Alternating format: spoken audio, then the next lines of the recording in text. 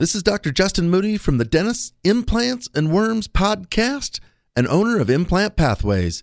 You are listening to hashtag POD, Podcasts of Dentistry.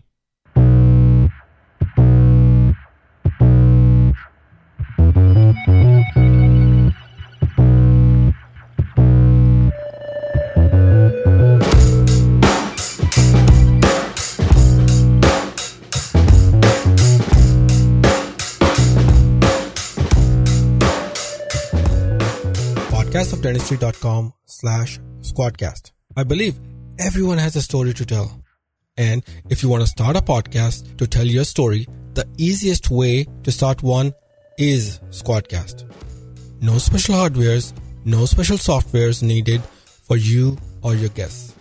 You simply start podcasting using any laptop or desktop or Android phone and even a Chromebook in a browser like Chrome, Firefox, Opera, Brave. So, you may ask, how did you do it? Well, it's simple. As a host, you simply schedule an interview on your dashboard. Share that particular link to the guest and hit record to get studio quality audio.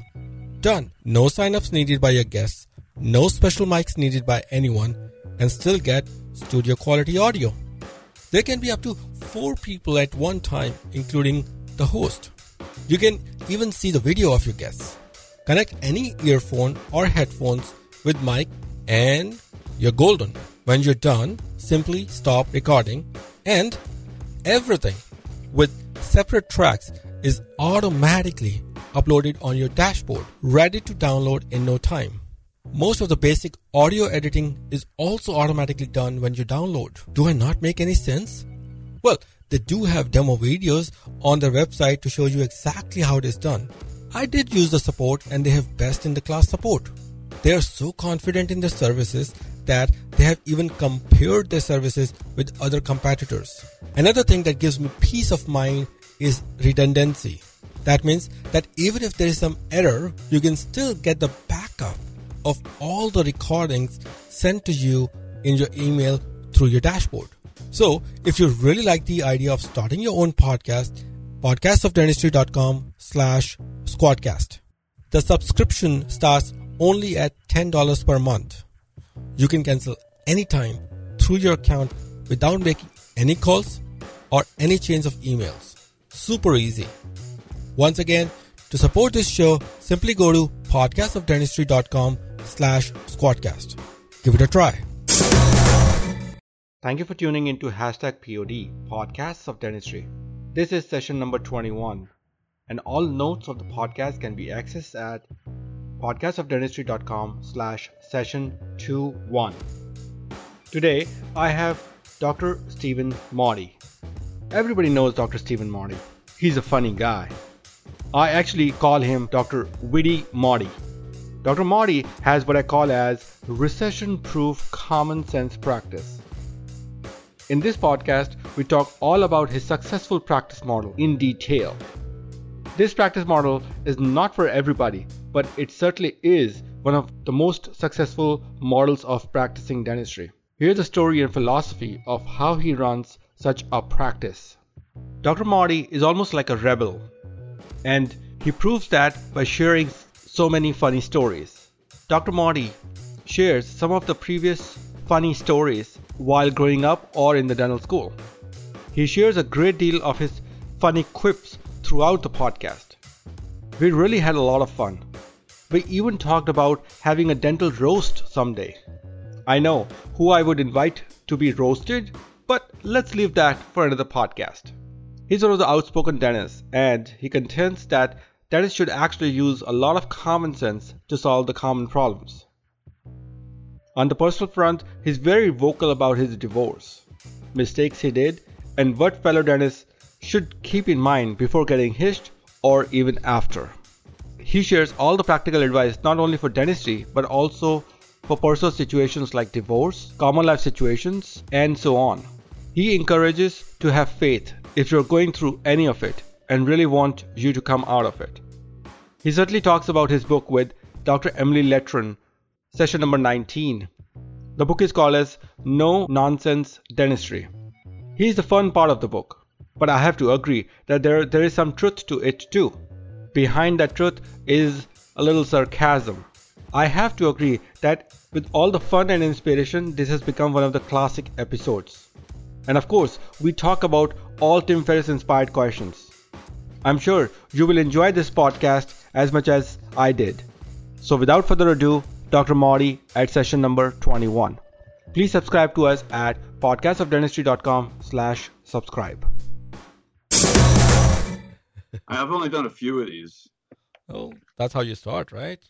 But I'm just hoping. I kind of teased my group, the Podcast of Dentistry group on Facebook, where you are there too, that a new podcast is coming up soon. And hint, hint, it's Stephen Martner. Very funny. So I was talking to one of my assistants who's moved to Florida, like, I don't know, 5 years ago. And Right. she said, Dr. Pangs, you should move to Florida. I said, why? I said, so that I can assist you. It's funny. Yeah. And I said, you don't have to butter. They just allowed assistants now to do the finish the fillings, but they have to have a special course and certification. But they made that legal. Really? So yeah, I don't know if I would let them do that, but it's nice to know they can do it. Well, I think that's what happened in Pennsylvania. They still have it, what we call as AFTA, Expanded Functional Dental Assistant. So my assistant, she also went, when I was in Pennsylvania, went to a course, and I made her take X-rays after each filling. So that she understands how is it done, and I'm going to be strict with them. And then once you're strict with them for 6 months, or 3 months maybe, at least they can do occlusals for you or MO, simpler MODs. It just makes your life, making temps, adjusting occlusion.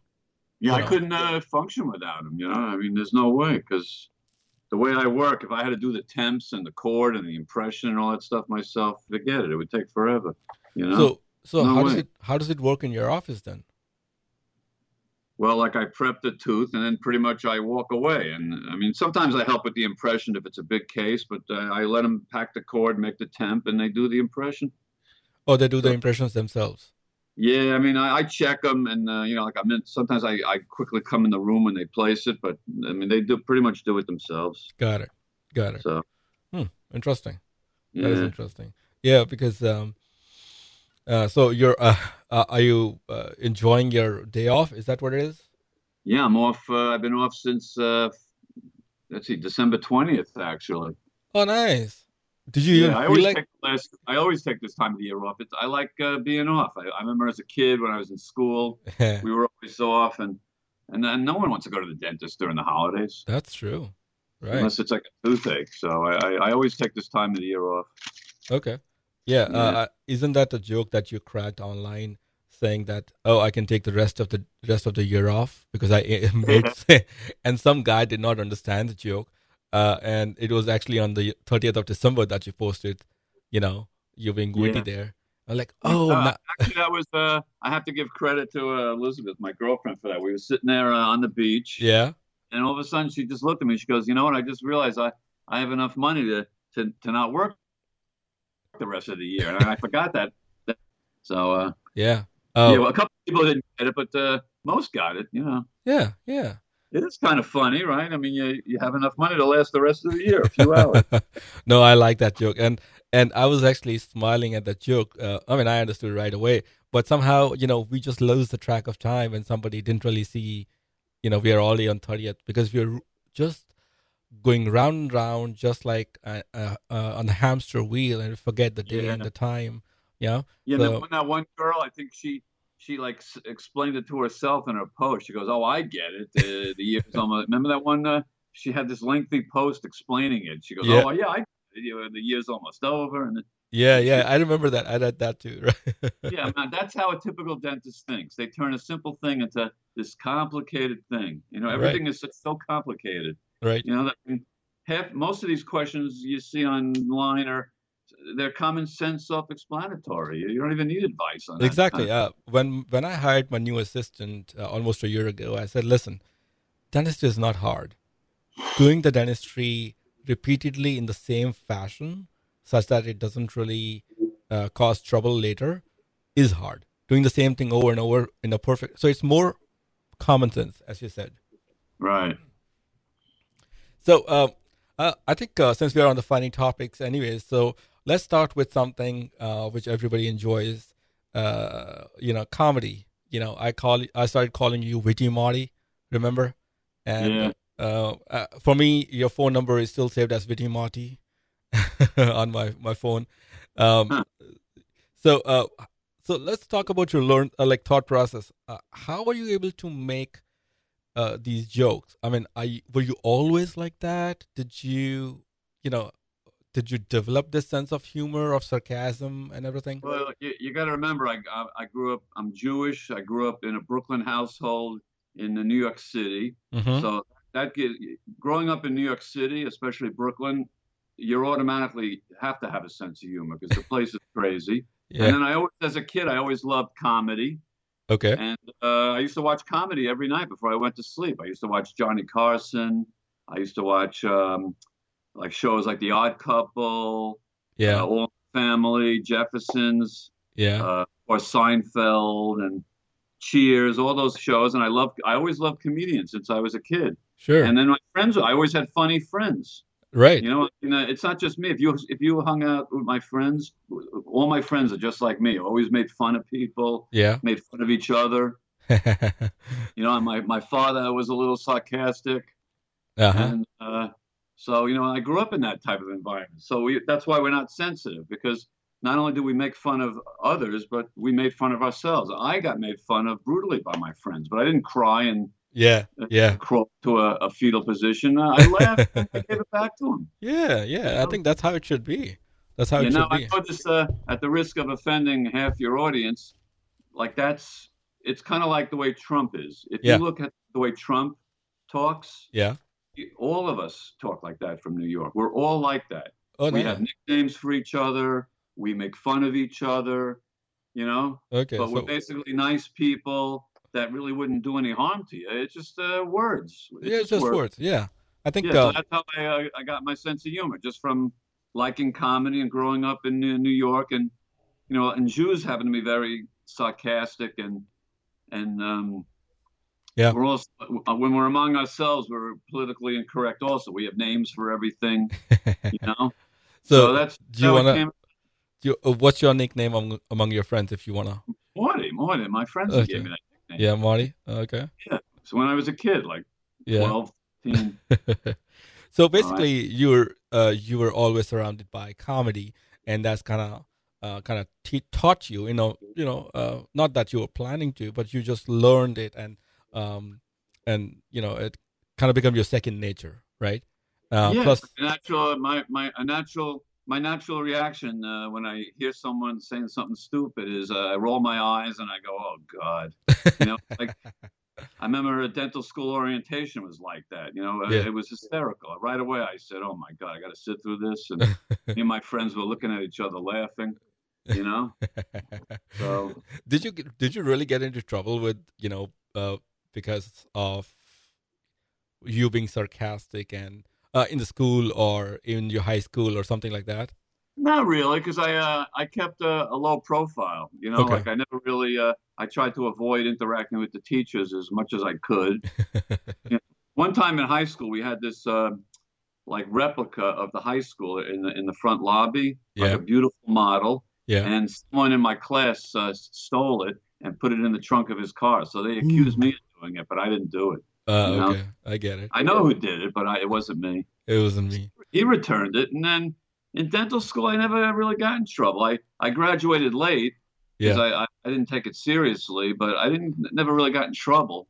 Okay, got it. So one time I got thrown out of a preclinical fix lab because I came in without a collared shirt. You had to wear a collared shirt. What? Okay. So the instructor threw me out, but I lived around the corner anyway. It wasn't like I lived far away, so I came right back. Nice. But I didn't get in trouble. Because I kept a low profile. But I think you got into trouble with Dental Town, right? They kicked you out. What Yeah, happened there? because I don't understand. Well, first of all, it was I pretty much was on Dental Town like I am on Facebook, and Right.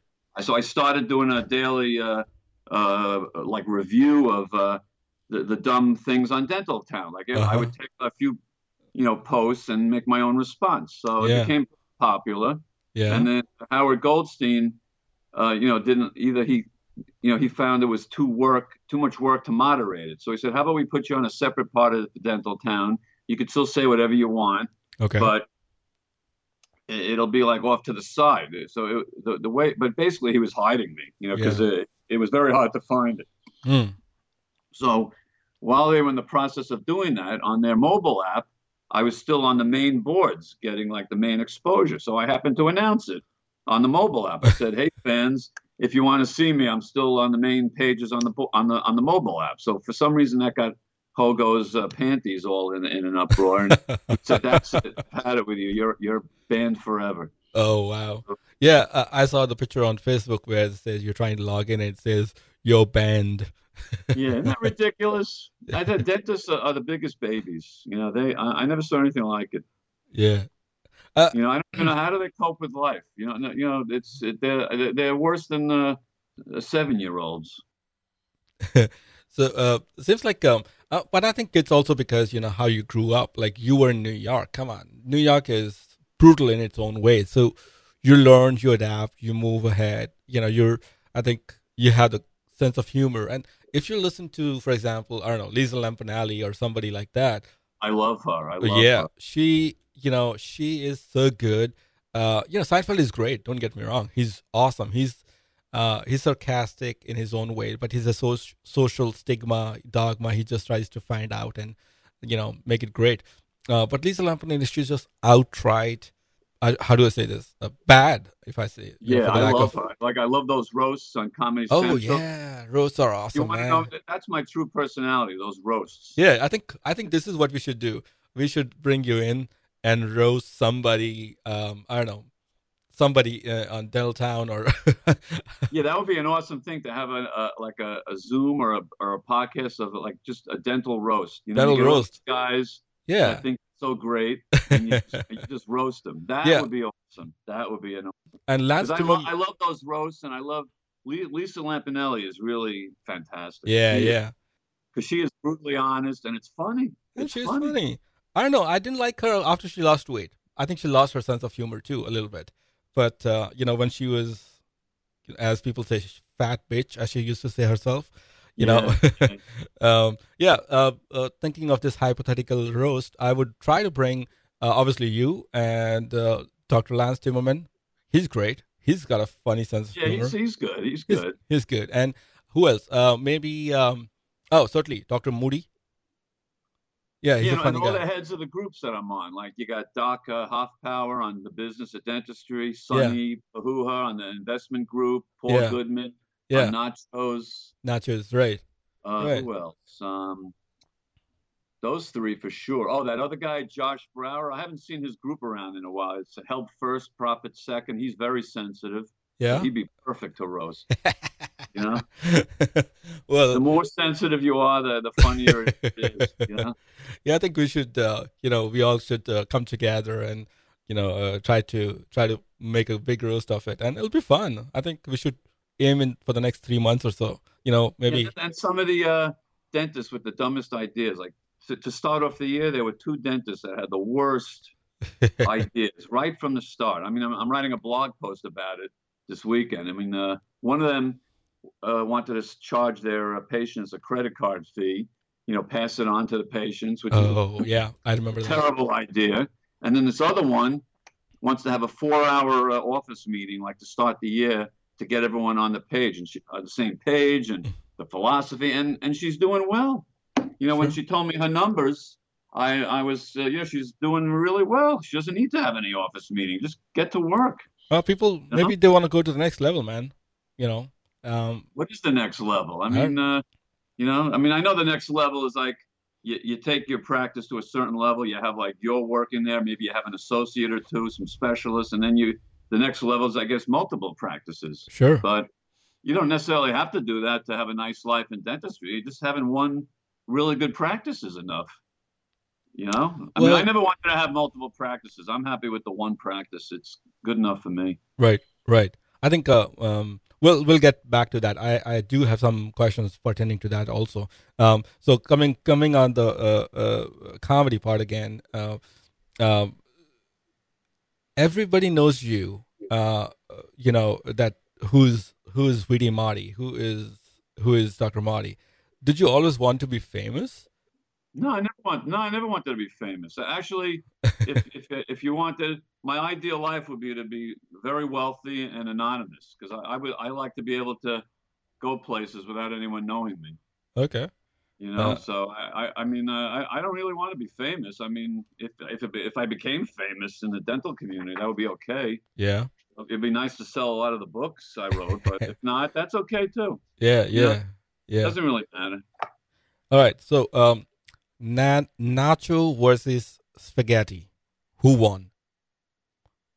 Oh, with that, I think Nacho won. Obviously, Yeah. Nacho's won because that's Paul's group. Yeah. So he won. But I mean, spaghetti is my go-to meal whenever I'm really hungry or I just want a feel-good meal. It's always spaghetti. Yeah. With marinara sauce. That's way better than nachos. Yeah, like Nacho. we were just away in Cancun for the holiday, and for New Year's Eve we had a choice of Mexican, seafood, or Italian. We chose Italian for our New Year's Eve dinner. You know, it's not even close. Not even close. Yeah. Right. I think comedy is such a great thing, and that we should all. I believe everybody, whether they're dentists or not, or in the dental community or not, but I think everybody should listen to comedy. And I really have great respect for comedians because it's hard. It's really hard to write. And on top of that, you remember that you say certain things with certain way. You know, it's hard. And it's very hard because in my office, I make a lot of wise cracks, but I'm in my office and I have a natural element. But to get on stage and just come up with jokes like that out of the blue in front of a bunch of strangers, sure, that's very hard. Hard. It is. So, how did you come up with such ideas for Marty's blog? So those people who don't know, there's a Facebook group called Marty's blog. He's writing all those great, funny things. How did you come up with these ideas? Well, dentistry, it's a perfect avenue for sarcasm because, first of all, dentists take themselves way too seriously, and they take dentistry way too seriously. The patients are insane. It's like a natural. There's no common sense in the field. Yeah. You know? So it's a natural. Supply of endless jokes. I mean, anything you could come up any day. There's something funny going on in dentistry. But I think that the way you look at it, that makes it funny because I see the same thing. I don't come up with any jokes like that. I mean, I try, but I'm not good anywhere close to you. But and so on with I don't know, so many people. Dr. Timmerman, he does a good job. You know, he keeps cracking some jokes. Dr. Moody does too. But there is an eye to it, you know, and that's what I'm kind of trying to see how you come up with that. You see? Well, like for example, a dentist will say a typical thing over the holidays was a patient called with a toothache, and should I go in? Or patient came into my office with a toothache and didn't want to pay or whatever. And I always say my answer to that is you shouldn't be working during the holidays. I mean, I just look at it from a different angle. Like instead of asking for help in a situation during the Christmas, New Year's holidays, you shouldn't be working during the holidays. Yeah. It's like the dead zone of dentistry, you know? I mean, just I look at it from a different angle, you know, like another one that I can't stand is these morning huddles. Like, like they're always asking for advice on how they should have their morning huddle. And you see, dentists are not like regular people. If I was an employee of a business that was having a morning huddle, I would be daydreaming until the huddle was over, and then I'd go to work. And the huddle is pointless, but they're so obsessed with this huddle, you know? So I always say, like, well, if you want to pay your staff for daydreaming, checking their texts or Instagram page or Facebook page, have the morning huddle. If you want to, make money, just walk in and start seeing patients. Got it. I mean, a morning huddle is, to me, a total waste of time. Got it. So that's I mean, that's another, and also the stress thing in dentistry. I remember the first time, I didn't even know there was stress in dentistry until I was in dental school, and at the orientation, the person giving the orientation said, and for those of you who are having a problem, we have a counselor on staff that you could talk to at any time. And I looked at my friends. We started crapping up. This is stressful. We're going to be seeing one patient a day, and then we're going to be learning how to fix teeth. That's not stressful.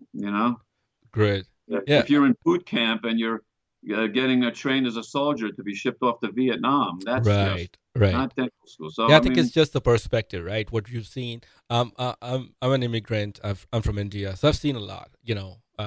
From a developing country. Right. Sometimes I didn't have water, for half a day, and now I have like running water all the time. No trouble with electricity. I think it's just the perspective, where you come from, where and people complain of, as one of the comedians said, I think the cable guy, remember? He said, I'm scared. Why my ATM machine doesn't speak in Spanish? Why is it only in English, right? That's stressful for me, right? Right. Come on. You'll just, at least you've got money to withdraw. That's what he said. So and it works, right? Yeah, it does work. It does work. And I think I was talking to Andre Sheridan from, Andre. He's a nice guy. He's a nice guy. I met him years ago. Yeah, I met him once at an event.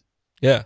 Nice guy, really nice. I learned so much about him, which I couldn't have even thought. I mean, he had some businesses and he did great. His journey, how he got into, everybody knows how he got into dentistry, but there was how he got into a speaking engagement, and that was good. For people who haven't listened, it'll be out soon. That was, and I'm sure people would love to listen to you here too. So, how does your typical day in a dental office, in your dental office, is like? The reason I ask is because we've talked many times on various topics, and I think I have come up to the conclusion that your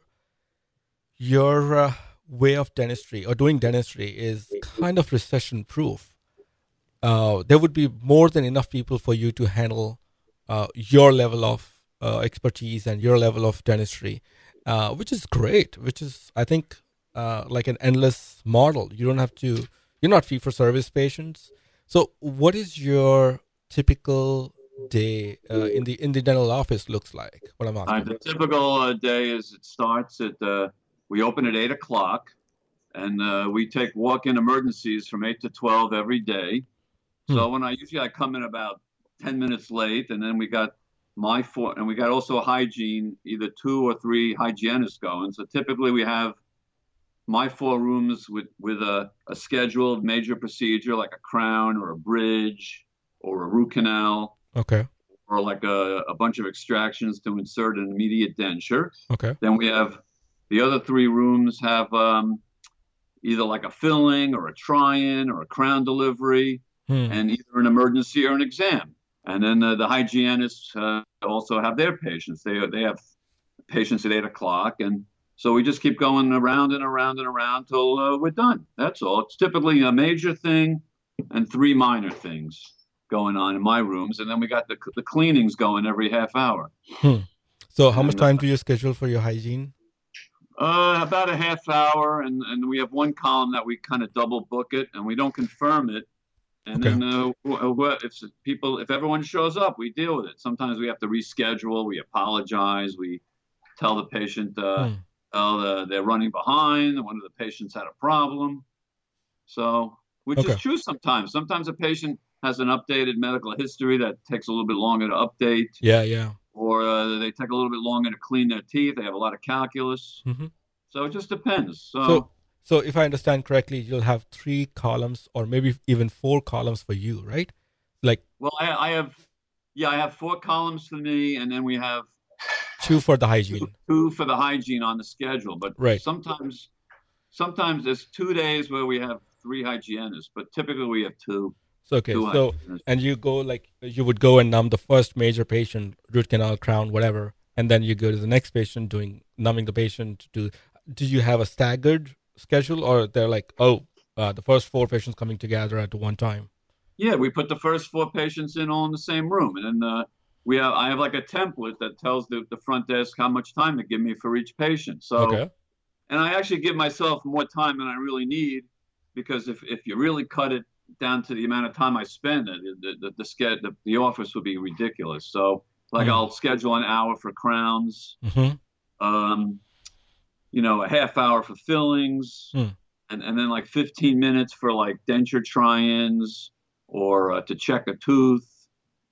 For an exam, we'll schedule a half hour only because I don't want to, have too many exams. They're like a productivity killer, those exams. Got it. So that's pretty much how we do it. And that starts at 8 to 6? 8 to 1 in the morning, and then 2 to 5 in the afternoon. In the afternoon, we don't have any walk-in emergencies unless it's, unless someone calls up and they'll say, "Oh, it's killing me." And then if I feel like seeing him, I'll see him. If I don't feel like seeing him, I'll tell him to come the next day. Okay. Or so sometimes patients know that I don't take walk-ins in the afternoon, but they know I'm basically a nice guy, so they'll walk in. And if I have time and I'm not too tired, I'll see him. Yeah. Got it. So 8 to 12, you take you let the emergency patients walk in. Is that what you're saying? Yeah, and they realize that they have to wait. They're told that when it doesn't matter what the emergency is. It could be anywhere from a slight denture adjustment to a major abscess. Whatever it is, they could just come in. They don't have to call for an appointment. Yeah. Yeah. So, so you don't schedule your emergency appointments. Look, what happens if the patient calls in and I have an emergency, I have this pain and whatnot.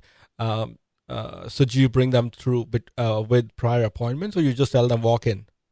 We tell them to walk in, and then if they insist that they need an appointment, then the front desk will give them an appointment. But sometimes the appointment won't be till the next day or an inconvenient time. So we tell them, well, you could come in, okay, and you'll just have to wait. We'll work you into the schedule, and I'm able to work them in. Even if you have some appointments available, the reason it's important is because I'm trying to see how I can do that in my office. But so even if you have some appointments scheduled you have some open appointments, let's say, and your schedule is not tightly packed, you still don't give them appointments. No, of course. If there's an opening, then we'll put them in. Okay. But very rarely do I have an opening the same day. I mean, I'm not booked out very far in advance, but so typically during the day, you pack your schedule really. I'm sorry, but you pack your schedule pretty tight. Is that what you're saying? Yes, but sometimes we have a cancellation, and then we'll say, "Hey, look, we have a 3 o'clock." Yeah. Say, for example. Okay. So put them in at 3 o'clock. But if we don't have that 3 o'clock, and they're told to come in the morning. Now, if they absolutely can't come in, and they need to come in the afternoon, and if it's a patient that, like a good patient in quotes, a good patient, I'll let them come in the afternoon. But it's every situation is unique, and I make the decision at the time. Got it. It just depends. Mm-hmm. All right. So 8 to 12, all the emergency walk-in. They're not given appointments if your schedule is packed. But if your schedule is not that packed, they're given an appointment time, and they're seen accordingly. Otherwise, they walk in, and you see them whenever you can.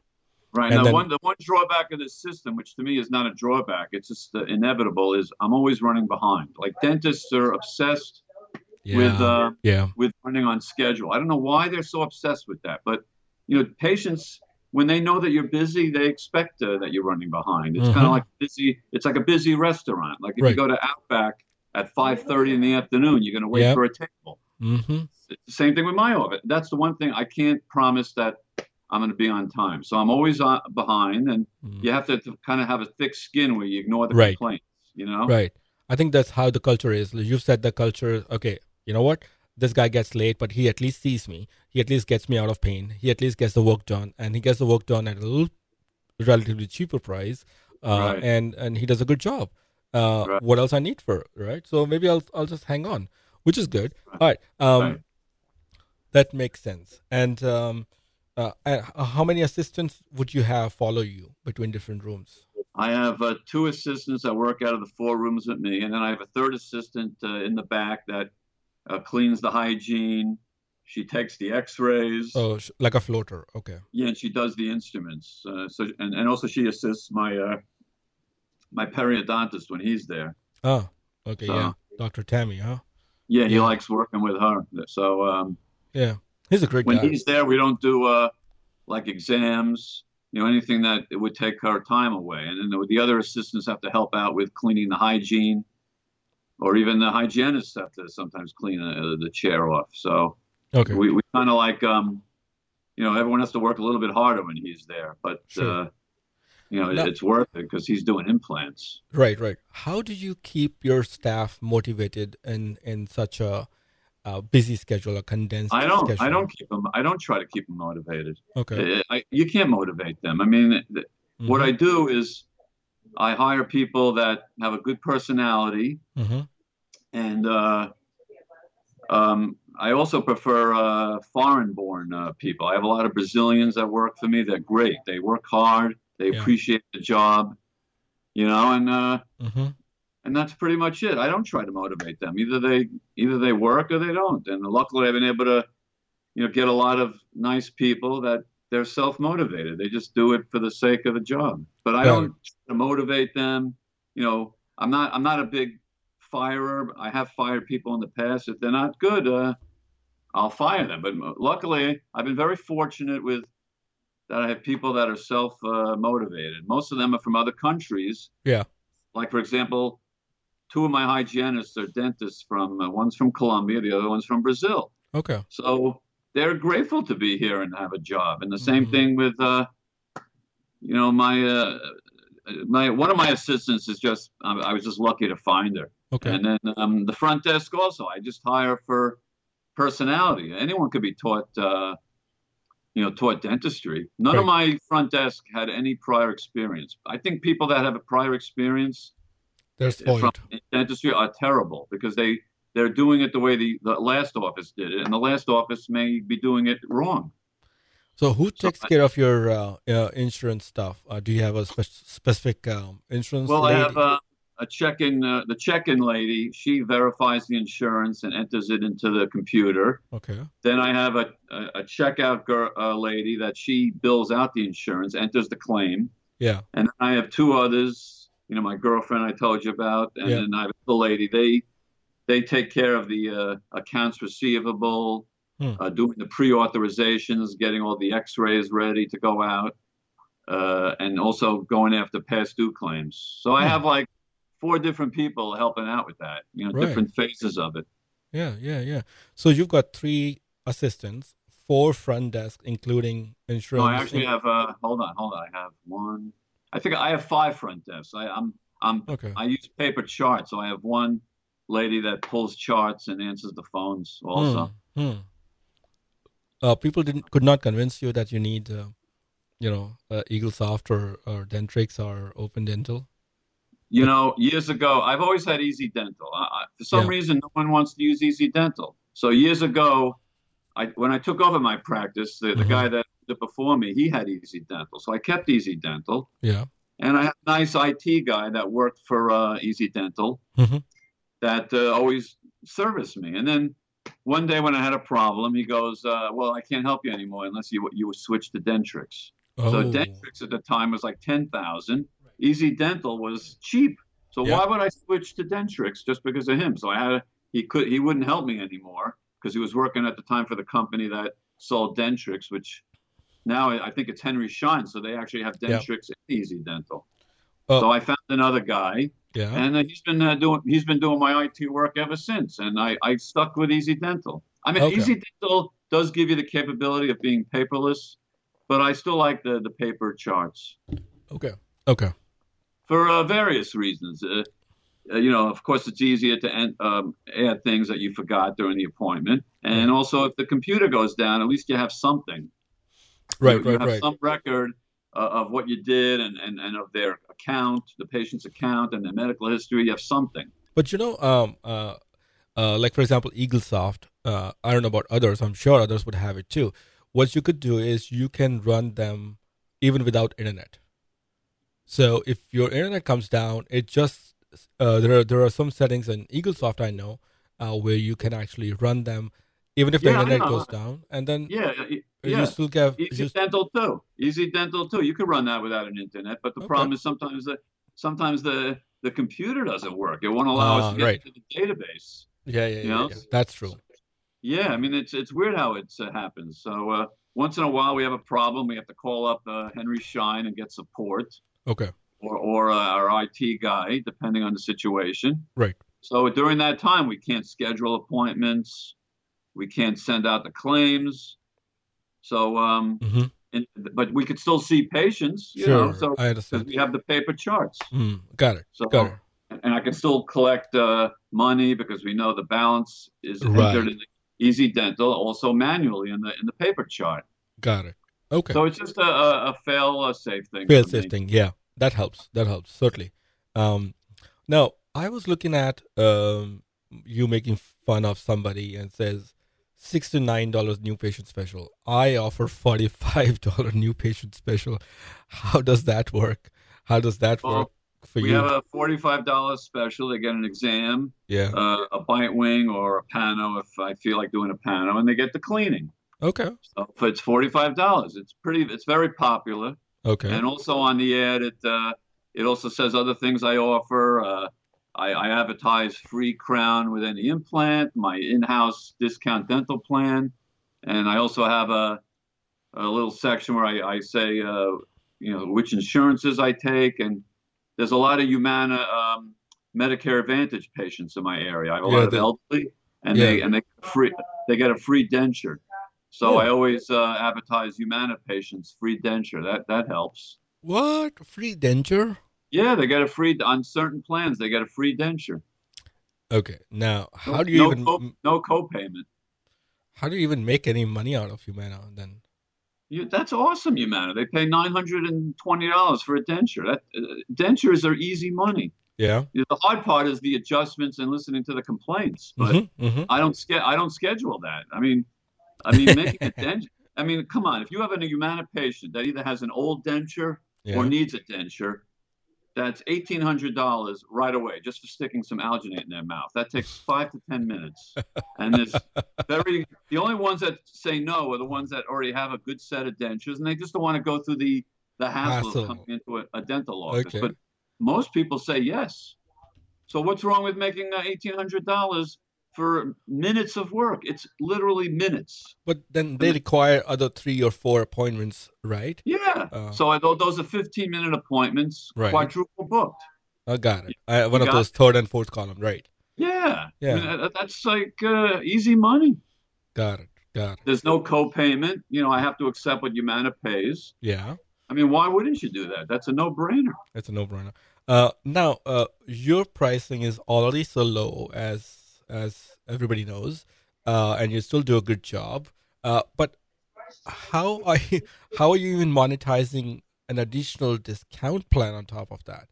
So what is your discount plan off a discount plan? My discount plan actually has higher fees than some of the plans I take. So that's why I did that. I years ago, I said to myself, well, look, if I'm making money accepting these plans with these low fees, why can't I just offer it to right away patients without insurance? What's the difference? What's the difference if an insurance company pays you $350 for a crown versus a patient paying you $350 for a crown? It's the same $350. What does your discount plan look like then, right now? It's like for a single person adult, it's $160. For that, they get an exam, necessary X-rays, and 2 cleanings a year. Okay. If it's a couple, it's a $260, and I think a child under 13 is like $80. And like a child over 13 until 18 is like $130. And then also there's discounted fees. Okay. Like, for example, dentures are $850, crowns are $490, extractions are $95, fillings are like $85 to like $110. Yeah. Interesting. That's pretty much it. Yeah. So, and then obviously those patients keep coming back to you because you have a cheaper pricing. If I may say, you probably would be doing more work in a day, and since you're doing a bulk production, you're still able to make a good living out of it. Is that the right? Yeah, like the myth in dentistry, people are always telling me, well, why don't you just like double your fees and you'll see half the patients and make the same amount of money. But I don't believe that's possible. That's like the myth in dentistry, raise your fees and then you don't have to work as hard and you'll still make the same or more. And I know there are guys on Facebook that claim they've done that, but I'm skeptical of that. I don't know. That wouldn't work in my area anyway. I mean, it may work in an area that doesn't have a lot of dentists or doesn't have a lot of dental insurance plans out there in the community. How many dentists? Area, it wouldn't work. How many dentists do you think you have in your area? Approximately. I don't know. I don't really pay attention to it too much, but probably 20, I would think. Honestly, I really don't. I don't know. I ignore what's going on out there. I just focus on my practice. But if I had to guess, somewhere between 10 and 20 in my area. Within 5 miles. There's a lot of people in my area. I mean, Florida has been a growing state since World War II. So my area has grown leaps and bounds, and where my office is, all the corners used to be empty grass. Now it's all built up. There's apartment communities. There's shopping. So it's gradually grown. So I think there's room for everybody. There's enough. There's enough population for everybody. Got it. Now, what other marketing that you use in your office? So you have a walk-in, you have a discount plans, you have $45 new patient special. What else marketing, if at all you're doing any? Well, I mean, the only marketing I do is that this discount special. It's a direct mail coupon, and then I'm on all these insurance program lists, and then I guess the other one is referrals from existing patients. Got it. So I've been in the area since 1991. So if you stick it out and you do a reasonably good job, eventually people refer their friends and coworkers. Right. Great. Thank you. That helps a lot to understand how you're able to make a good living. I mean, obviously you're a hard worker. You had this way to do a bulk dentistry, but in a good way, in a predictable way. And that works. Dentistry is hard work. I mean, everyone's trying to make money in dentistry without hard work. That's the dirty little secret. Dentistry is hard work. Yeah. It's not like being a coal miner, but it's hard work. You're physically doing work on people, and you're moving around during the day. It's not like being an investment banker where you sit at a desk and you look at spreadsheets all day. Sure. It's hard work. Now, I was talking to Andre, as I said, yesterday, and, we had this interesting emotional thing come up once that one of, I think, his brother-in-law, he said, when he passed away, he said, could you make sure not many dentists die broke? With this so much going on in dentistry, with insurance fees coming down, the loans are high up. The new associates, the new dentists who are graduating. I mean, when you graduated, you had almost no loan. Relative sense. I have a huge student loan still. I'm only saying, how do you think, or what change in the mindset of the associates or the new dentists who are graduating or have recently graduated in the last 5 years? They should understand about dentistry that they don't die broke. Well, there's two things. Number one is you have to spread out the loan repayment.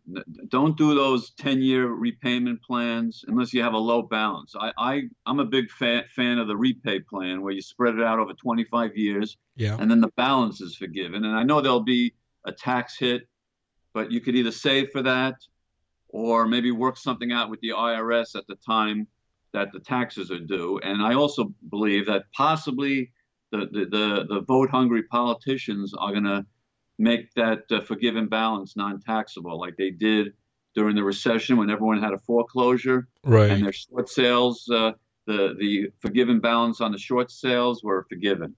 Yeah. So I think I would spread out the loan payments and make my monthly payment as low as possible. Okay. And number two, this is another thing in dentistry. Like, I come from a family of dentists, and we live very well, but I had very low expectations for my dental career. I wasn't looking to become rich, like a multimillionaire. It's possible, definitely possible to do that. Mm-hmm. But I think dentists have to lower their expectations. I mean, dentistry basically for the average dentist provides a very secure upper middle class to upper middle class lifestyle. Okay. So there's nothing wrong with that. You don't have to become a multimillionaire guy. Now, I know people that are multimillionaires, and even me, if it hadn't been for my divorce and marriage, I would have been in that position also. But they have to accept that there may not be have the lifestyle of the rich and famous. They may just have a boring upper middle class life. Mm-hmm. And the other thing is they have to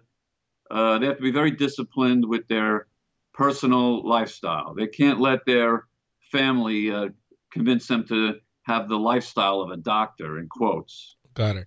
Very simple. It's very easy. Your spouse, your kids, they want things, and your natural instinct is to please them. Yeah. Because you love them, or it boosts your ego to be able to be a big shot and buy someone a car or a nice house or take a nice trip. But if it's not within your budget, then don't do it.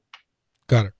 So you have to have personal discipline in your personal lifestyle, and not have such high expectations, and spread out the loan payments. And eventually, the way these schools are charging, one day it's going to return back to the days of the 80s when I was in school, when schools started to close. When I was a young dentist, I think 4 schools closed. So eventually we're going to get to that point, because people are going to sour on dentistry as a career. Because, if you have to borrow over $1 million to become a dentist, I don't know if it's worth it. But $500,000, I think it's still worth it, because if you do an income-based repayment plan, you could put that into your budget. Right.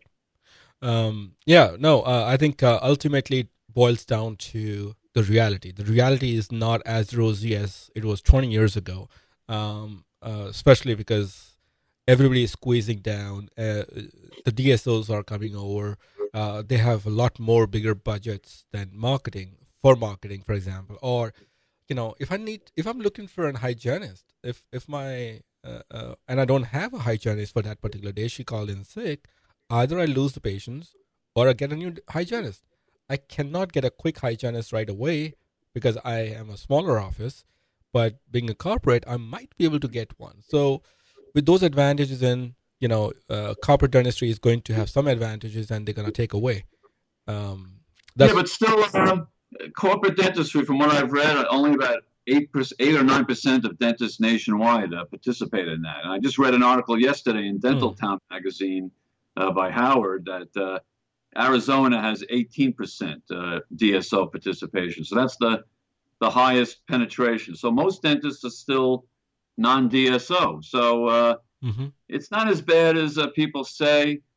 I just think you have to be more of a business person and less of a dentist to succeed. Right. And I think the other problem with dentists is they charge too much, and they swing for the fences with these treatment plans, and we chase the patients away. How many people can afford $1,000 to $1,500 for a crown, and how many people want to do a $20,000 treatment plan? And this other thing with if someone needs root planing and curettage, throw them out if all they want is their regular cleaning. Let them get the regular cleaning. Still better than nothing. As long as it's documented that you advise the patient that they have perio and they need a root planing curettage, they may lose teeth. If they lose the teeth, it's their fault. They've been informed. And they may even stay in your practice and do other work to replace the missing teeth. So I don't believe I think we chase too many patients away. We're too tough with these people. I got it. Like DSOs do that. I get a lot of patients from chain offices that they won't let the patient get their regular free cleaning from their HMO. They insist they get the the root plane and curettage or else. And Right. I think that's a wrong way to approach it, Got it. So dentistry is still a good profession, Mm-hmm. and especially with implants. Implants have revolutionized dentistry. So Right. I think some way to compete, you have to do something with implants. At least restore them. If anything, restore them, and ideally, you should be placing them in your office. Yeah. Whether yourself or have a specialist come in and do it. I think at the personal level, we discussed how you do implants in your office, but I think it's a good information if you share it for the audience. How does it work? How are you able to keep the cost of the implant so low, and including the crown? How much do you think you charge for implant plus the, crown? the crown is like 70, and I think we pay like about 160 or so for the implant. So the whole thing is under 250. Right. So No, but how much do you charge for one implant in your office, 1,500, including the crowns? Yeah. Okay. Now, do you want to elaborate this for our audience? How are you able to make profit out of 1,500? Well, number one, my specialist is willing to work for less, and then number two is we built up a very busy implant practice, and my perio guy met the OSO biomedical rep at a meeting, and he told him about how busy we are, and the guy gave us a good break on the implants because we promised him volume, and then same thing with my crowns. I've been using the same labs, a couple of labs for many years, so they gave me a good break because I've given them a lot of business. Sure. And also I use stock abutments. Okay. Which I don't do custom abutments. That cuts the cost down appreciably. Right. And an implant crown, especially on a posterior tooth, is easy. It's easier than doing a regular crown. You don't have you don't have to give anesthesia. You don't even have to make a temporary in many cases. A lot of the patients don't care if they have a temp. Yeah. If you're doing an implant crown on number 30, you screw in the stock abutment, you quickly prep it in the mouth. Right. You take an impression. It takes 5 minutes. And then if they don't want a temp, they're gone. Yeah. Very easy. So I think the key here is you're still successful by doing a stock abutment and a stock crown. Not a stock crown, but stock abutment and a regular crown. Right. And keep the cost down. Because if I remember correctly, for a custom crown and a custom abutment, it comes down to $400 from the last. That's absurd. That's absurd. Yeah, I think my stock abutments, it's included with the whole implant package we have, but I think I pay like $11 for the abutment if you break it down. Yeah. I mean, and it's so easy. And actually, I think it's more accurate taking the impression in the mouth. Right. Than doing I years ago in my first couple of implant crowns, I did do custom abutments, and I was in shock at the lab cost. Right. And I wasn't happy with the fit of the crown. There's a little error in there between the analog and fabricating the abutment on the model versus putting it right in the mouth and taking the impression in the mouth. At least that's what I found. Yeah. I understand. So plus it's cheaper. And you don't have to do anesthesia. The only problem is if you have like a closed bite and you have to prep the abutment a lot. It's hard to close down. Yeah. Well, let me throw a trick here, which I learned while I was in India last. So this guy, he does a lot of implants. He does 15, 20 implants a day, easy, maybe more. Wow. But so I learned a lot from being with him. What he did was he found one of his assistants and he says, okay, these are the stock abutments, okay, and for each stock abutment, he would pre-trim them, and he started calling them 1, 2, 3, and 4, right, at different heights.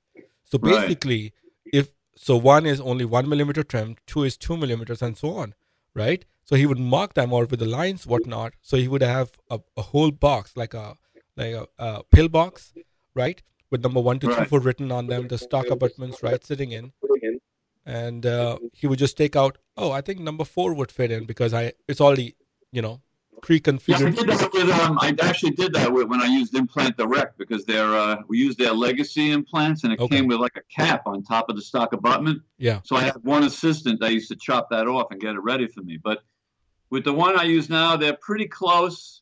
And the other reason why I don't like them to be pre-trimmed is because it seems like when you prep them too much, the hole, where you put the driver for the screw, right, sometimes closes up and you can't fit the driver in. Okay. So I'm just afraid that I won't be able to fit the driver in there to torque the abutment down. So it may cost me a few minutes, but I prefer just doing the prep and the mount. All right. Yeah, sure. Yeah. So, but I did that when I used a different system because Implant Direct had this silly thing where they had like an extension on the abutment. I guess it helps with the placement of the implant. Okay. And then you had to remove that from the stock abutment. That was a hassle. So I did have an assistant. It was actually her idea. She said, "Look, why don't I just sit there in the back and get these ready for you? When there was nothing else to do." Right.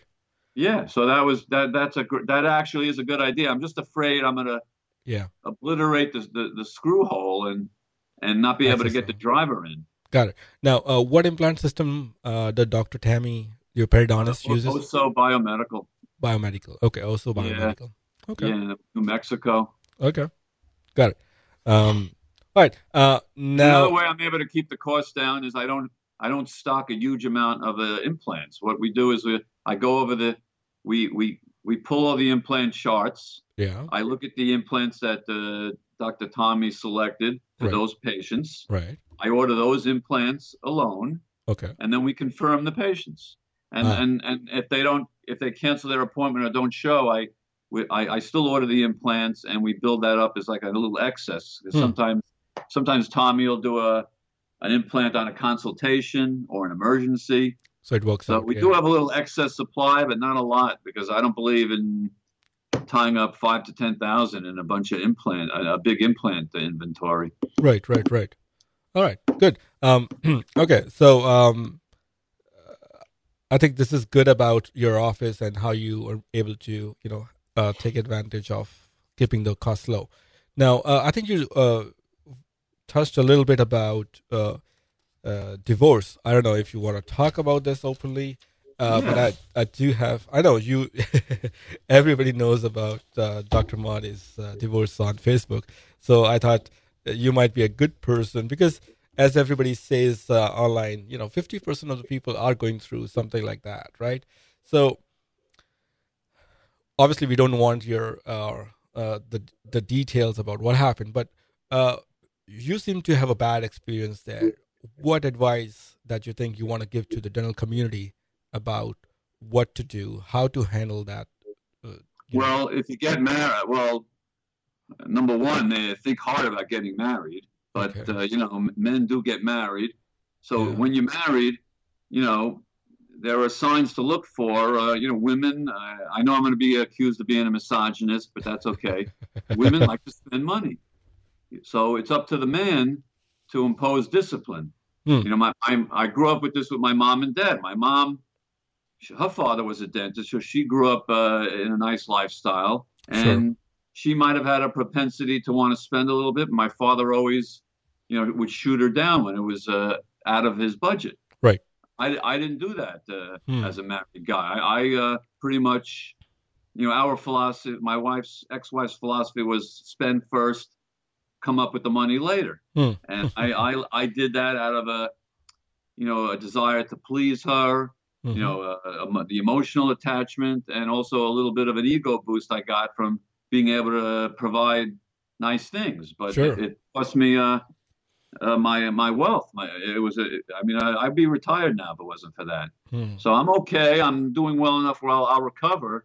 But I think it cost me like 10 years of my career, that whole overspending thing. So if you get married and you have kids, you just have to have some spending discipline. Learn to say no. And if it doesn't work out, if when you say no, the person leaves you, so be it. It's not the end of the world. Right. But how did you handle emotionally? did you feel that, oh shoot, now my life is going south? How did you come up and you calm yourself down and Well, actually, in that phase? the marriage started to deteriorate before the divorce. So there were signs that the marriage was going to be over before the actual, legal divorce. So I was sad, and I dealt with it by talking to my family, friends, and then I have a very good. I'm fortunate is I have a very good. I'm quick at recovering from negative things. Okay. Part of it is I'm a sports fan, and when you're a sports fan and your team loses, you go through that momentary sadness, and then there's another game. You have to get ready for the next game. Right. So I think part of that helped me recover from it. I recovered quickly, because it took me maybe a few months. I was sad, but life goes on. I have confidence in myself. I'm not an ugly guy. I have a decent personality, so I figured I'll meet another woman. It's not the end of the world. You can meet another woman. Yeah. There's plenty of women out there. So I got over it. The main difficulty was while I was married and the marriage was deteriorating. So that was where I went through the emotional trauma of realizing that we may get divorced. But once it happened, it was anticlimactic already. I was already living on my own, and at that point, it was just a legal transaction. So I was actually relieved because I had control of my money for the first time. Right. When I was married, she was, emptying out my bank account all the time. When I was on my own, at least, even though I had to pay alimony, there was control. I had control of it all. So it's not that bad, especially when you're in a bad situation. Ideally, there's nothing like a good marriage because you have a partner that helps you in your practice and your personal life. So a good marriage is the best, but it's not the end of the world if it breaks up. Right. You should not let it, try not to let it affect your wealth. How do you think you actually, what did you talk yourself into? So I got divorced and, and now you're emotionally torn, at least for whatever time period, for a few months, as you said. How did you, for the lack of a better term, comfort yourself that, you'll be able to do good? You'll be able to come back out of this emotional trauma / Well, that's why I became a dentist. My parents always told me dentists make a steady, good living. So I knew as a dentist, I'd be able to survive. And then I went out and, as a single guy, I went to bars and clubs and started trying to meet women, like I did when I was a young guy before I got married. And, when you're a dentist, women like dentists because we are perceived to have money. So it's really not hard to meet women as a dentist. Got it. I mean, even in your own office, they'll come after you. Right. So it's not really hard. Got it. All right. Thank you. Thank you for sharing. That's really hard for somebody to share something like that. But I think I could, I'm sure, even when I was on Dental Town, I was reading through and I was like, there were so many whole threads on divorce.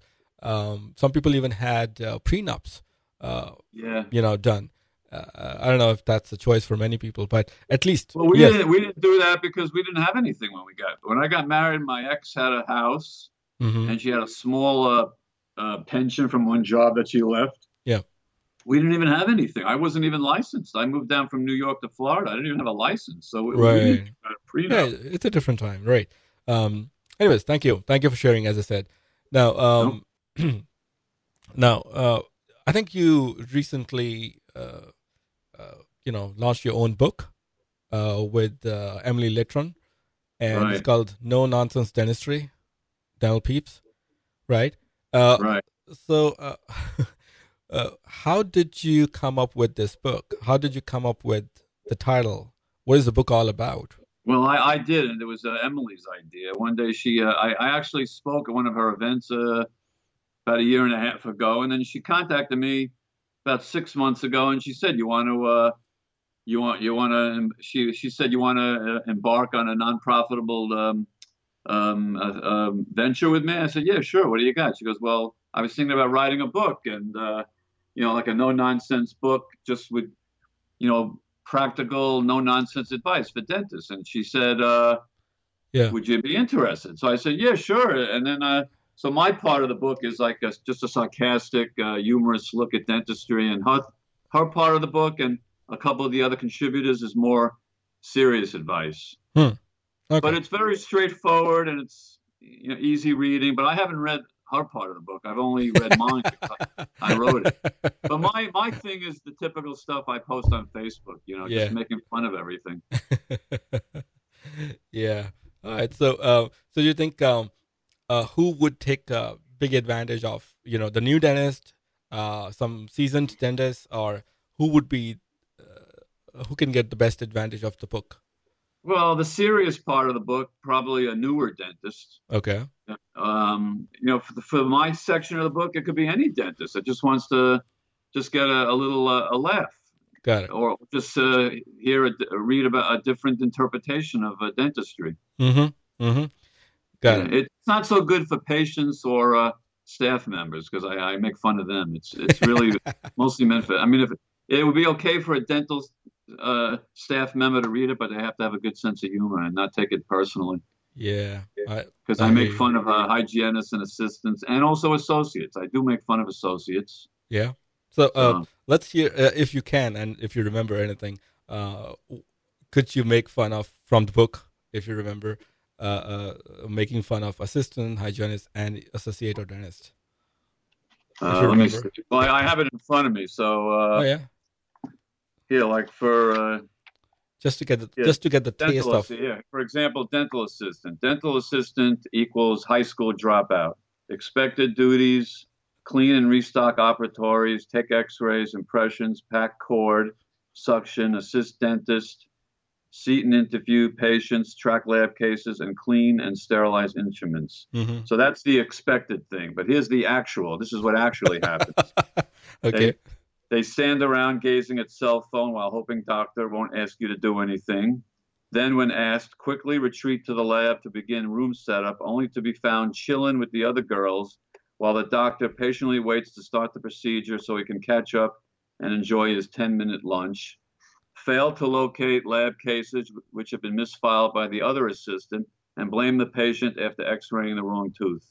So that's the actual dental assistant. Right. So that's a typical thing in the book. Okay, great. That's great. If I think maybe one funny thing for the dentist also, maybe not hygienist. If you can find something. Oh, like what I wrote about the dentist? Yeah, like something funny for them too. Like what they actually. Okay, here. Dentist equals fake doctor. Expected duties. Well, it's kind of long, but maybe I'll just take some of it out. Dentistry is a branch of medicine that consists of study, diagnosis, prevention, and treatment of diseases, disorders of the mouth. What they actually do? Yeah, now what they actually do is field inane questions from patients all day, such as why are they still bleeding an hour after their extraction? Can they whiten their 30-year-old gold crowns? How come they can't eat with their dentures? And do they have to pay? Spend 90 minutes on a posterior composite, then berate office manager about low collections. Have brand new 23-year-old dental assistant explain treatment to patient while surfing Dental Town and Facebook in the back, then berate treatment coordinator about low case acceptance. Wonder why no one will spend $3,000 on his new sleep apnea treatment. Always inserts the word doctor whenever possible to alert others of their official status. Blame insurance companies for low income. Take weeks off at a time to attend needed continuing education, and then question his accountant for annual decline in collections. Ignore patient's chief complaint of pain in tooth number 2 and attempt to sell 5-figure treatment plan, then scratch his head as patient walks out without rescheduling. So that's your typical dentist right there. Well, I think people should buy this book. For fun. Just for fun. I mean, if I made any money out of this, I'd be shocked, but we'll see. Well, at least your name is on the book now, right? Right. Yeah, I'm published. Yeah, you're published now. Just So like is it? Christensen, I'm published. So where could they find this book? How could they buy the book?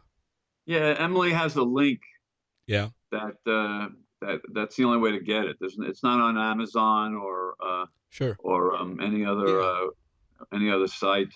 Yeah, just So, shoot me the link when you can, and I'll post it okay. on the page. Okay. Now, I was also looking at other topics in the book, and you were talking about a perfect life in the book. Yeah, right. And what are your thoughts on a perfect life and a perfect success? Well, there is no perfect life. No, there is no perfect life because Mhm. everybody has problems. Sure. My girlfriend Elizabeth, she worked for an actual billionaire at one time. Mm. I'm not going to say who it was, but an actual billionaire, right? Okay. That guy was miserable, Hmm. So everyone has problems, even though you think their life is great. So to me, a perfect life is being able to do what you like to do most of the time, while accepting the fact that sometimes you're going to be sad, you're going to be annoyed, you're going to be tired, you're going to get sick. People are going to, betray you or disappoint you, and you just have to ignore it and go on. Hmm. And dentistry is a perfect profession for that because you could be your own boss.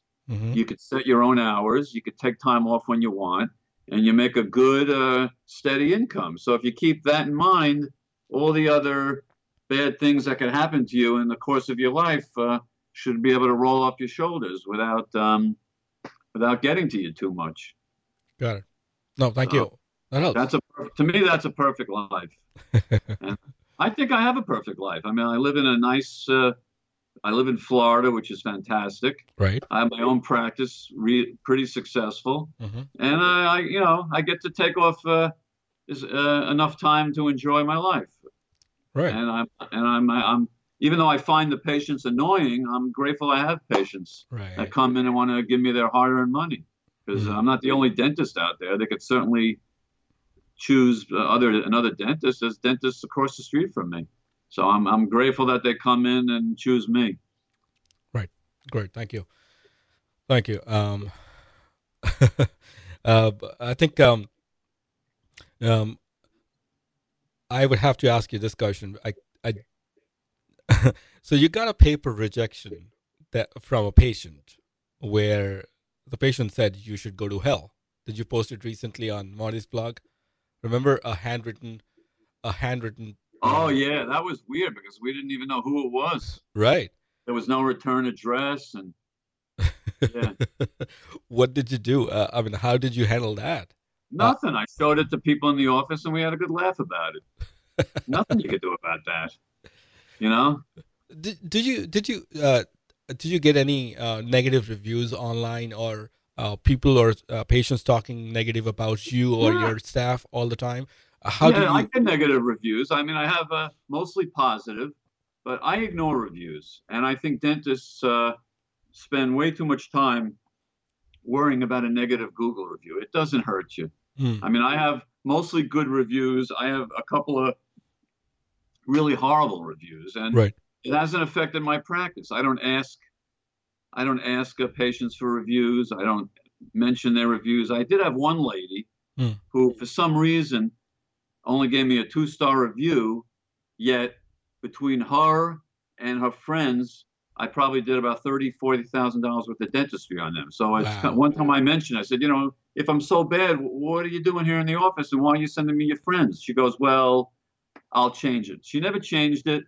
I don't care, because I have her and her friends' money. So I think we obsess too much about negative Google reviews, although it would be great if, as dentists, doctors, all professional, mostly dentists and doctors, if we'd be able to respond without worrying about HIPAA.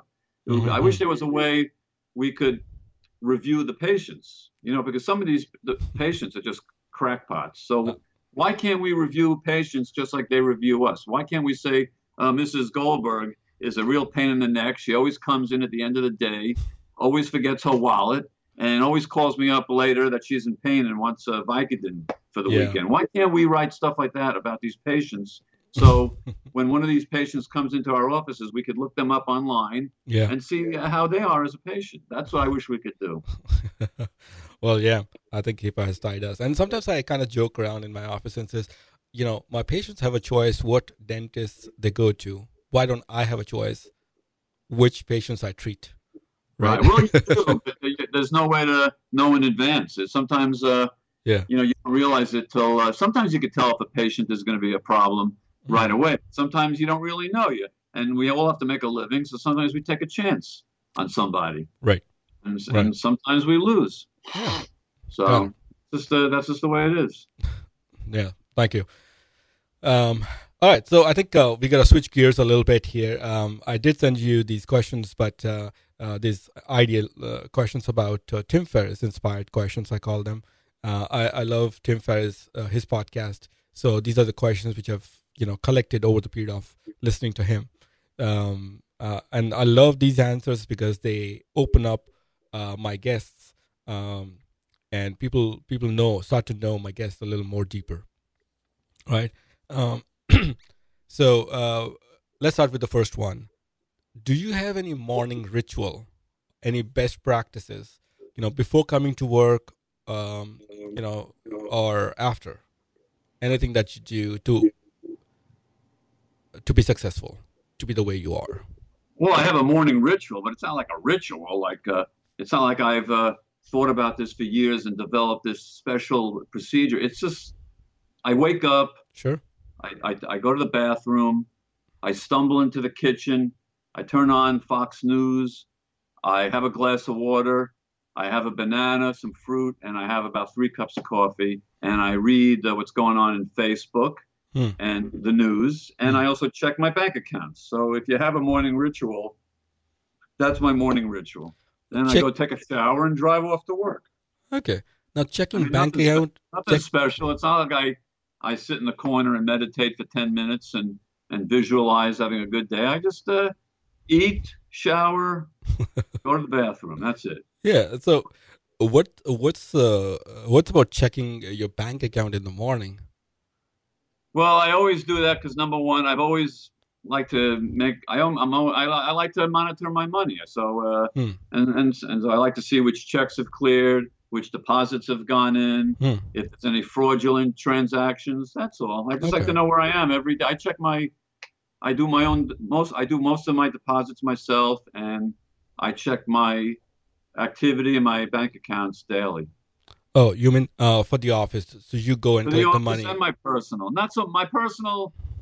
I check maybe once a day. The office I'll check 2-3 times a day just to see what's going on. Got it. So that's just a personal thing. I like to know. Right. So I'm trying to understand here that you're talking about the money that your patients pay you, whether it has been cleared or not cleared, what's going on, or whether it's supposed to be followed up. And okay, got it. Yeah, exactly. Mm-hmm. Yeah. Good. Because sometimes I don't get a credit card deposit because the internet's down. Because I have an internet-based terminal, or there's something with the credit card company, or once in a blue moon, a patient's check will bounce. Right. So I just like to know what's going on with my practice. That's all. Got it. Makes sense. Okay, next. A lot of dentists are clueless. They don't even have a clue what's going in and what's going out. They turn it over to their office manager, which to me is total insanity. But that's a personal thing. Right. All right. Now, next question. The best purchase that you made between $100 to $300 that impacted your life in a positive way, dental life or whatever, personally. $100 to $300? Yeah. Sheesh. $100 to $300. All right, hold on. I'm thinking. That's a tough one. $100 that impacted my life. I would say the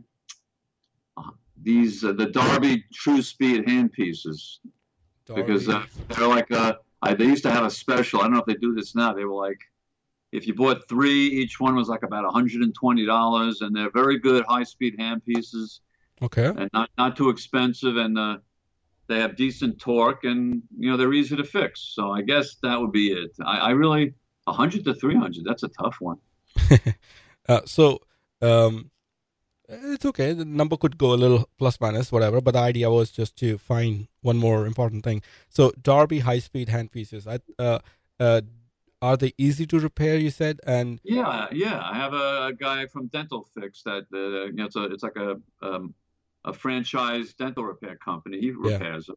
Okay. And another thing that's under 100 is on eBay. I buy these $40 curing lights called woodpeckers. Those are great because before that you had these extremely expensive curing lights that, God forbid, they dropped on the floor. You were out a fortune. Yeah. Or to change the bulb, you had to buy an expensive bulb and either change it yourself or have your repair guy do it. Now it's $40. When it breaks, I buy another one for $40. Exactly.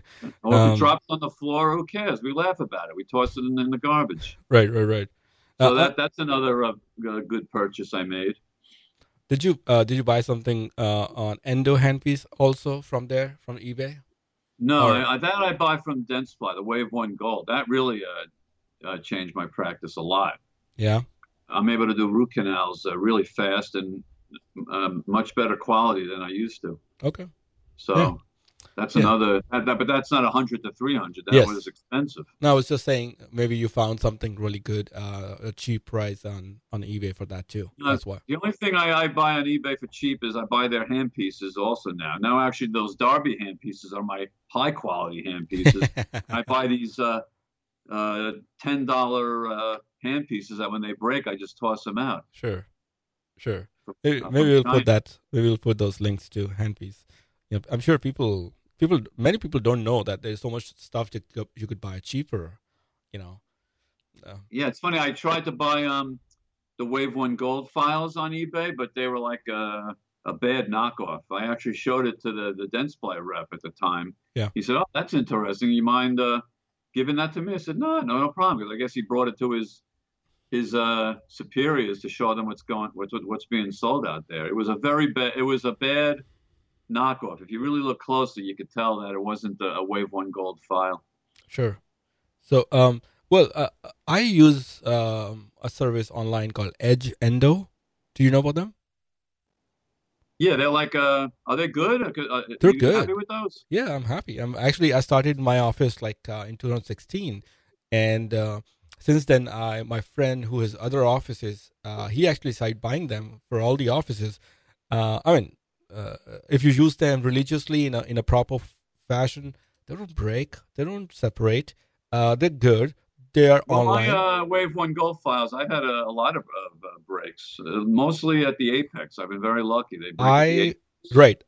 I can send you a link which one you could buy if you it's the same thing as the Wave 1 Gold, just cheaper, right? It is, yes, exactly. The only thing I don't like about that company is their advertisements. They're too politically correct. I can't stand that.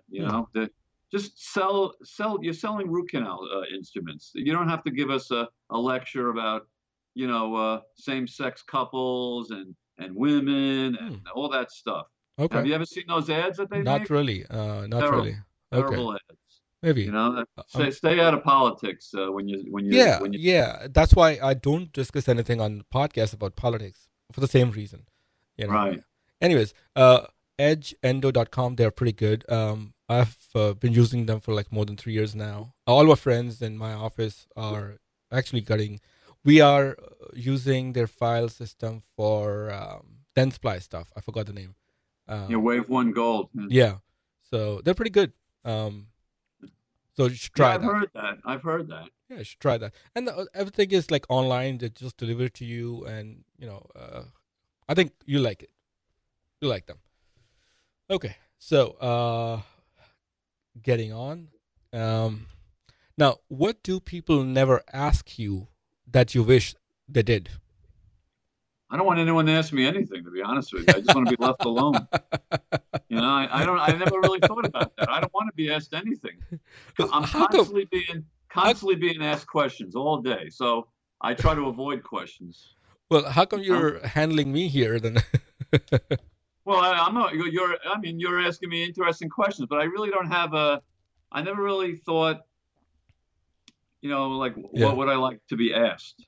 Well, what I was trying to ask is like something that you are good at, but people don't really ask you about it when they should have, because you're good at and you want to tell that, but nobody asks you because they don't know that aspect of you. Well, I think I'm good with people, with talking to people. So maybe they could ask me how do you deal with people, Mm. or how Mhm. do you deal with like a treatment plan acceptance, quote unquote. I mean, maybe they could ask me that, but I don't really want to be asked anything. I mean, I just like to go to work and come home. I don't want to. Usually, when someone asks you something, either they want a favor, they want money, they want you to fix their tooth, they want a painkiller, they Yeah. want to complain. So, in an ideal world, I don't want to be asked anything unless it's like a friend or Yeah.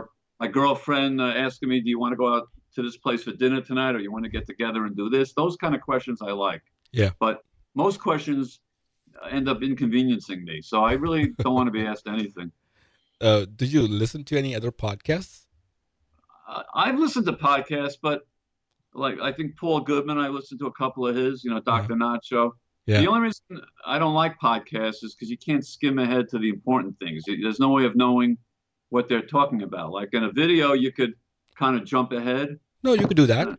You could I actually. like reading. I like reading the best because I Yeah. can skip through the parts that aren't important and get to the part that interests me. Right. So- Some podcasts actually they tell you at what minute what topic comes up, so that you can but you got to read through their website. Usually that's on the show notes section of the podcast. I do put, but I don't put the timelines. But at least they are in the sequence, so Right. maybe you can skip over. Oh, he's talking about this, so he's talking about that. Maybe it's in the middle, something Right. like that.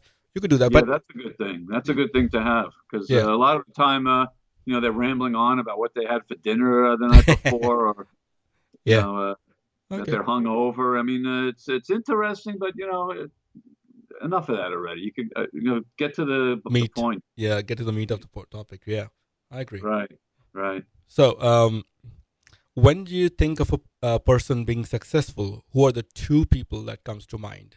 Successful people and two. Me, the two people that I admire the most are Sam Walton, the founder of Walmart, and Henry Ford.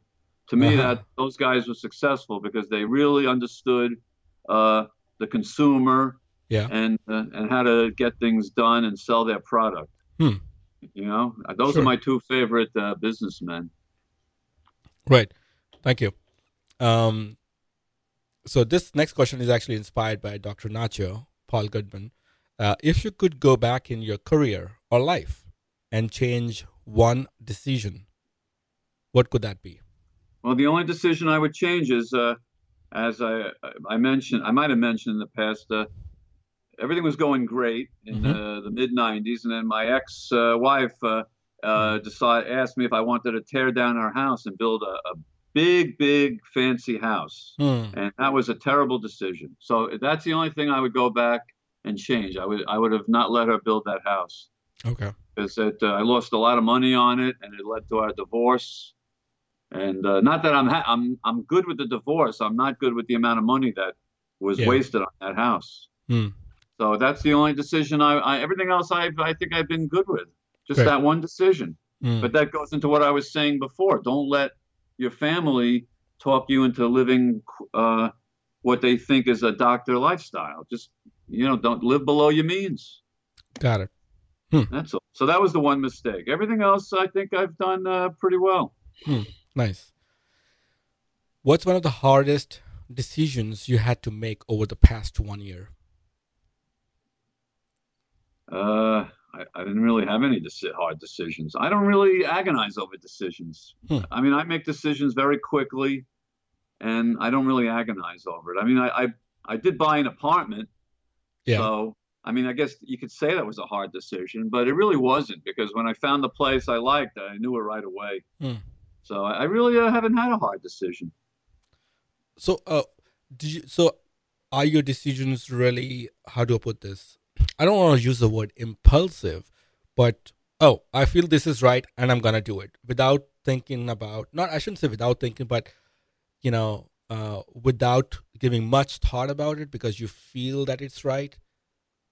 Is that how you think for most part? Yes, that's being a New Yorker.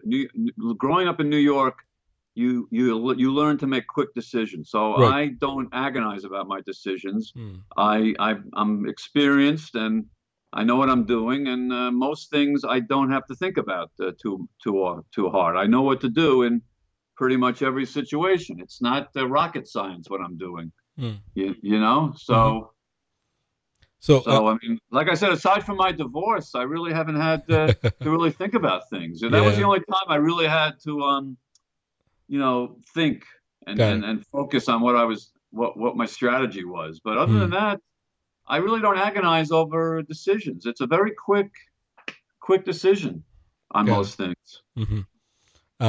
All right. And one more. If you have a giant billboard such that you could display a great message or a quote for everyone to follow, of course, not about your podcast or your company or, or even your book, what would you like to tell people or the dental word? It's just teeth. That's one of my phrases. They're just teeth. That's my quote. What do you mean by that? What I mean by that is one thing I was always I was brainwashed as a kid that I have to either become a doctor or a dentist. I chose dentistry because it was the path of least resistance. Right. And the worst thing that happens if you mess up, the patient loses a tooth. They're not losing an eye or an essential organ. Mm-hmm. They're not losing their life. I mean, yes, dental patients do die, but odds are they're going to just lose a tooth. Right. So, which can be replaced or they could live without that tooth. So right. that's what I mean by they're just teeth. So are you hinting that we should not? Are you hinting at that we should not take it way too seriously, the dentistry way too seriously, that it impacts you, your life, or is that what you're trying to say by it? It's just yes, just don't. Because a lot of this stuff is out of our control. A lot of these patients they have multiple medications, health histories, and personal habits, diet. I mean, it's not our fault if our work fails. I mean, because what I've seen is, say you do adequate dentistry. Mm-hmm. The dentistry that lasts are on the patients that have a great diet and home care and come in for their cleanings regularly. Mm-hmm. And a lot of these patients, the work deteriorates very quickly. And early on in my career, I thought it was something wrong with me. And then I started quizzing these patients on what they ate, drank, their hygiene, their health histories. I saw that a lot of it's out of my control. Right. Makes sense. That does make sense. I had this patient, beautiful lady. She came with her boyfriend, and and her mouth was a big mess. It was such a big mess that I said, I'm gonna do some of your work for free if your insurance doesn't pay for it. Because you know what, I just wanted to. I just really wanted to, but she was scared at the same time. And then I said, what's going on? Why do you have so much going on in your mouth? You're pretty all around. And she says, oh, you know what? I drink, I think 2 gallons or 1 gallon, whatever, of soda every day. Right. Like, she drinks so much soda that I was like, she was not even 30. And she was, if that continued, I don't know, because she never came back, I'm sure she would have lost all her teeth. Yeah, I had that. The first time I encountered that was with a kid that came to me as a young boy with his mom. Right. And then he became a young adult. He was always getting decay, and I would do the fillings, and then 6 months later there was recurrent decay, and I thought, well, I can't be that bad of a dentist. I'm not number one, but I'm not the worst. Yeah. So I asked him, what's going on? And he drank, he was like a Mountain Dew addict. Yeah. So I told him, you're going to lose your teeth. And it turned out he did lose his teeth, but he went to some place where he had sedation. Yeah. And they put him to sleep, and they pulled all his teeth out, and he has full dentures. Yeah. A young guy in his 20s, right after his parents had spent all this money on braces. So the whole thing, Yep. And I have another family. The entire family has full dentures. Wow. From the children to the parents, same thing. Wow. So a lot of this is not our fault. Dentists kind of blame themselves too much. It's not our fault though in a lot of cases. Yeah, it's just teeth, right? Yeah, and if the patients don't care, why should we care? Exactly. Thank you. All right. Last two, but they're kind of important. Do you have a mentor? Do you have a mentor that you follow or who helps you through your journey until right now? Or my dad, my mom, and actually the gentleman that I bought my practice from, he's given me some good ideas. He graduated a year ahead of me, and I ran into him in the Bahamas. Yeah. When I was on vacation after I moved to Florida, I ended up buying his practice. So he's helpful. We actually help each other. Like he'll give me advice on things, I'll give him advice, and we have a very similar philosophy. So I guess he's either a mentor or a confidant. And then I have another friend who's a specialist, and he's helped me out with a few things also. So I do have people I talk to, mostly my parents. Okay, got it. All right. So the next question is a 3-part question. Okay. Three parts? Yeah, to one question. Too much. Yeah. What is one thing that you're excited about? I am excited in life. Oh. Well, I'm excited going home every night from the office. That's exciting to me. I love leaving and coming home. And I live by the ocean, so I love going for a run along the ocean. That's exciting. And did you have any specific goals that you would like to achieve next? You've done something over these years. You've launched a book now. Do you intend to do something more? No, my goal is just to, keep, maximizing my practice as best as I can and save some money and retire in like 8 to 10 years. That's my goal. Got it. Anything that you've changed your minds on recently? Anything have I changed my mind on? Well, yes, with one particular patient. I did a full mouth case on her. They're in the crowns are in with Tempon. Okay. And they're made out of zirconia. And after agreeing on that particular shade, because with her skin color and her age, she didn't want to go too white, but she wanted it to look nice. And she tells me she wants to change the whole thing. Wow. So the lab tech told me, well, we'll have to start from scratch again. And and she, even though she paid me a lot of money, I wasn't going to go through the torture of redoing that case. Okay. So I told her, look, this is what you agreed on. If you want, I'll have him refine them a little bit, polish them, maybe reshape them to look a little bit more feminine. But I'm not redoing that unless you want to pay me for it. So that was the only thing I changed my mind on, because it's very easy for a person like that to intimidate a dentist into redoing it because they gave you a lot of money and you spent a lot of time with them. But I was going to redo it, and then I changed my mind. Okay. So other than that, I haven't really changed my mind too much. How's that patient taking that if you haven't changed the shade? Well, so far she's all right with it. She's accepted. She has the maxillary crowns in there with temporary cement. And now we're just, when we come back from the holidays, I'm going to send the mandibular ones back, and we're just going to reshape them a little bit. And there's a couple of spots where the occlusion is a little off, and there's like a space between the upper and lower teeth. So she wants that filled in. So we're going to make some minor adjustments. Okay.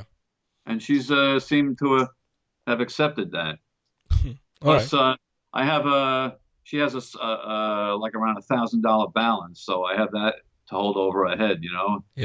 She's asking me to do all this stuff, but she still owes me $1,000. Yeah. So I'll use that as like a coercion if she busts my chops too much. Yeah. All right.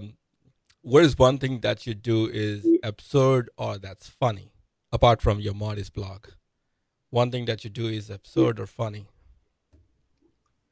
One thing? Yeah. Well, everything I think is absurd and funny because dentists do some of the craziest things. Like I said, the one I'm working on for this weekend is, it seems like there's a new trend in dentistry. Dentists have woken up on New Year's Day and they're trying to figure out ways they could destroy their practice. So we had two people. I told you the one that wants to charge our patients for the credit card fees, and the other one that wants to have a 4-hour meeting where they go over all the protocols and policies in the office. Yeah. I mean, so I think that's absurd. Right. I mean, it seems like they're trying to sabotage themselves. So that's what I find absurd in dentistry right now. That's what I notice. Thank you. Thank you, Dr. Marty. I think thank you for your time. It was fun. It was fun. Yeah. Sorry, you were saying something. No, it was fun. I had fun. Yeah. Thank you.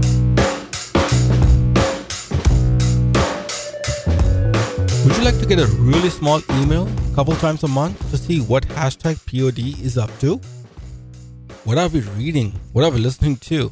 What are we doing? What's stupid, funny, entertaining, and some weird stuff that we've gotten ourselves into?